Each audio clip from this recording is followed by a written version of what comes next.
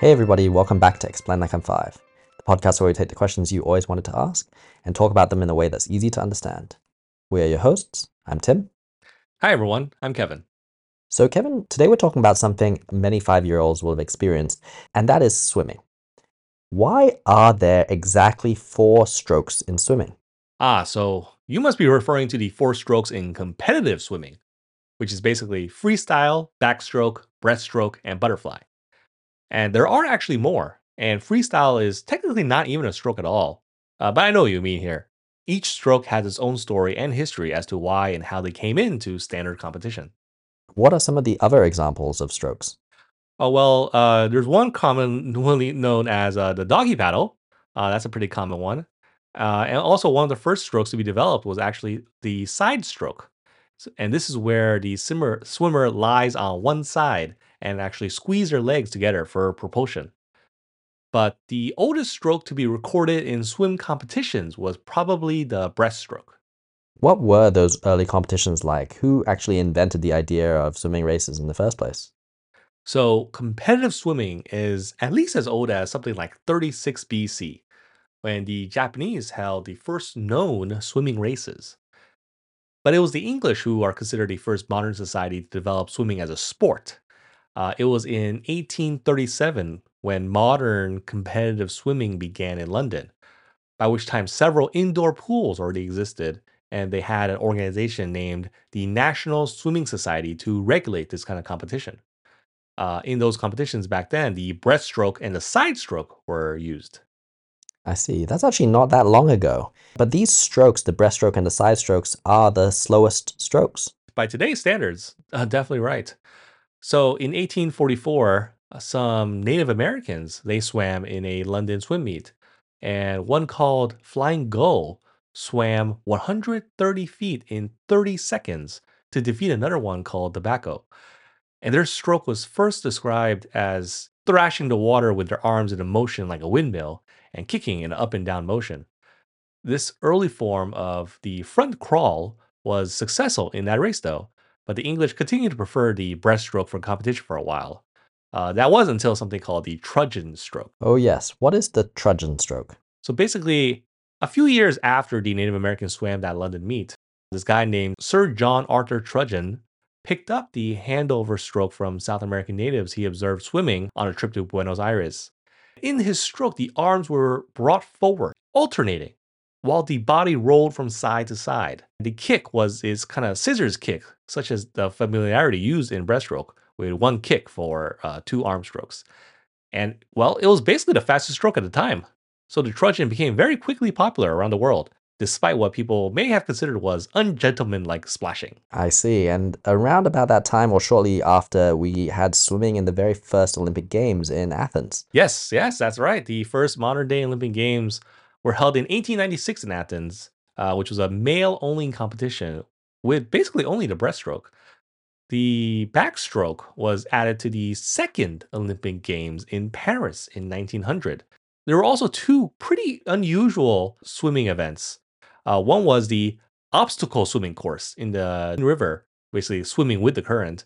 And there was also a underwater swimming race. Must have been pretty interesting to watch. And these strokes, they kept evolving, right? The trudgeon stroke became the front crawl shortly after the Paris Olympics, I believe. And I think some people even refer to it as the Australian crawl. Why is that? Yeah, that's actually right on both counts there. The truncheon stroke was further improved by this Australian guy named Richmond Cavell. And so that's why it's also called the Australian crawl sometimes. Richmond Cavell, he used this stroke in 1902 at an international championship in England to set a whole new world record by outswimming all of the other truncheon swimmers over the 100 yards in a time of 58.4 seconds. It's interesting how they keep innovating and changing the stroke just to get faster. Another interesting case, perhaps one of the most interesting cases, is butterfly, which came about as a variation of breaststroke as the later stroke to be added. Yeah, that's right. In 1934, it was where a guy named David Armbruster, who was a swim coach at the University of Iowa, he had devised a double overarm recovery out of the water. And this butterfly arm action gave even more speed, but required much greater training and conditioning. And so it was another guy named Jack Sieg, a University of Iowa swimmer who developed the skill of swimming on his side and also beating his legs in unison like a fish's tail. And with this, he was much faster than all of the other breaststroke swimmers. I believe they called it the butterfly breaststroke, and it was faster than the breaststroke by some margin. But wasn't it also declared illegal? Well, what happened here is that the dolphin fishtail kick was almost immediately declared a violation of competitive rules. And then for the next like 20 years, champion breaststrokers used an out of water arm recovery, a butterfly movement, with a shortened breaststroke kick.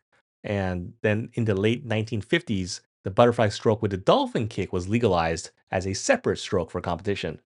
Many swimmers say the wiggle here is the key to the stroke, and a swimmer who can undulate through the water naturally can more easily learn the butterfly. It's clear by this point in the podcast that swimmers have continuously been coming up with new innovations and the rules have kept having to change.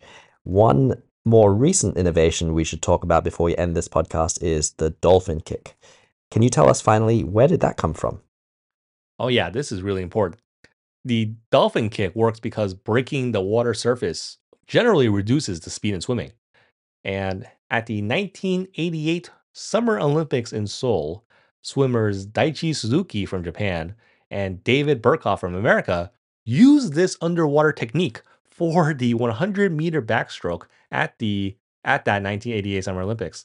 And Burkhoff swam 33 meters of the 50-meter first length completely underwater, basically using only a dolphin kick and ending up way ahead of the competition. Suzuki surfaced just a little bit earlier than Burkhoff and won the gold medal. So at that time, this was not, really restricted by the backstroke rules made by the International Swimming Federation yet.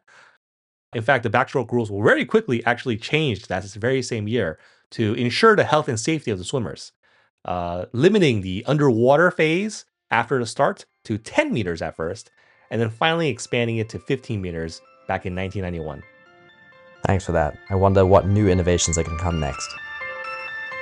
Did you learn something new? If you did, send us an email. We are at eli5thepodcast@gmail.com. We love hearing from you, especially when you've got suggestions and comments for us. If you are a regular listener of this podcast, please do take the time to leave us a review on iTunes. It only takes 2 minutes and it really helps others to find this podcast. As always, thank you to the community at r/explainlikeim5, and we will see you all next week.